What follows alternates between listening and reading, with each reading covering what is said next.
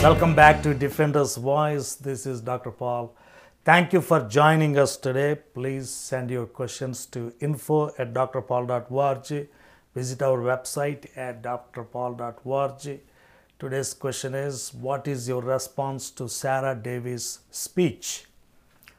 So Sarah Davis gave us a moving speech full of repentance, forgiveness, and hope. That is good.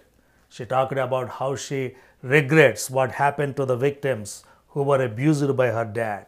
She trusted her dad and her dad violated her trust. She talked about how she finally investigated her dad and found out the truth about him. She could not believe what she found out because that was not the kind of person she knew from her childhood. She asked people to repent. People who are abusing others now should stop and ask God for forgiveness and get saved. Those are good parts. Acknowledging the sins of Ravi, confessing her own role in the cover-up, asking forgiveness from Ravi's victims, and asking support from the ministry partners. What is bad? She tells us that she was saved while her dad was preaching. So God was using her dad to bring people to Christ. So why is she canceling him completely? She removed all his books, all his lectures, all his debates, all his posts from RGIM website.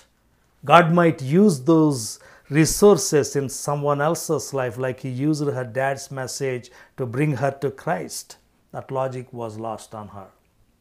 In a criminal trial, a defendant should have an opportunity to speak for himself, or a defense attorney should be able to defend him.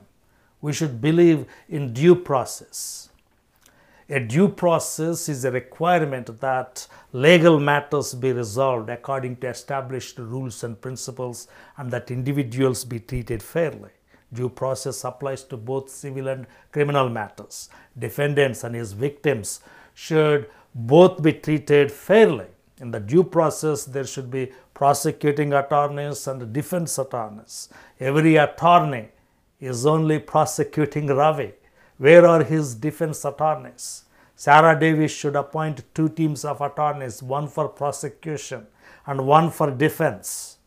In a criminal trial, the prosecutor presents his evidence through his witnesses, and the defense attorneys present their evidence through their witnesses. Then the jury will deliberate and come to a verdict. In the same way, there should be an independent jury. There should be one group of prosecuting attorneys and another group of defense attorneys. Both should argue. You might say, Miller and Martin found the evidence. I do believe their conclusions, but that is not a due process. A group of defense attorneys representing Ravi should go over all his phones, should question and cross-examine all his accusers. There is no such thing as independent investigation. Watch the news today. A grand jury is planning to indict Donald Trump. Do you think that is an independent investigation? They say that is an independent investigation, yet Donald Trump should have some attorneys to defend him. The FBI raided Rudy Giuliani's apartment. They took away his cell phones. The FBI says this is an independent investigation. Still, Rudy Giuliani should get his attorneys to look into what the FBI took from his apartment. Miller and Martin went through Ravi's cell phones and computers in his absence. Ravi's attorneys were not present while his electronic equipment was searched. That is not fair. Now, I am not saying Ravi was innocent. I believe he touched those women inappropriately.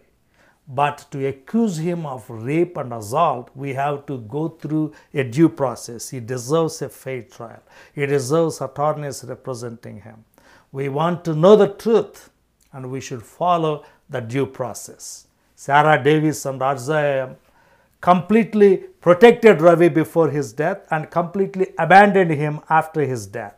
It should have been a due process all along. Before his death, both parties should have had a voice.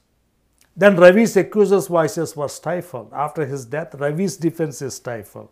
There is no defense for him. There is no one speaking for him.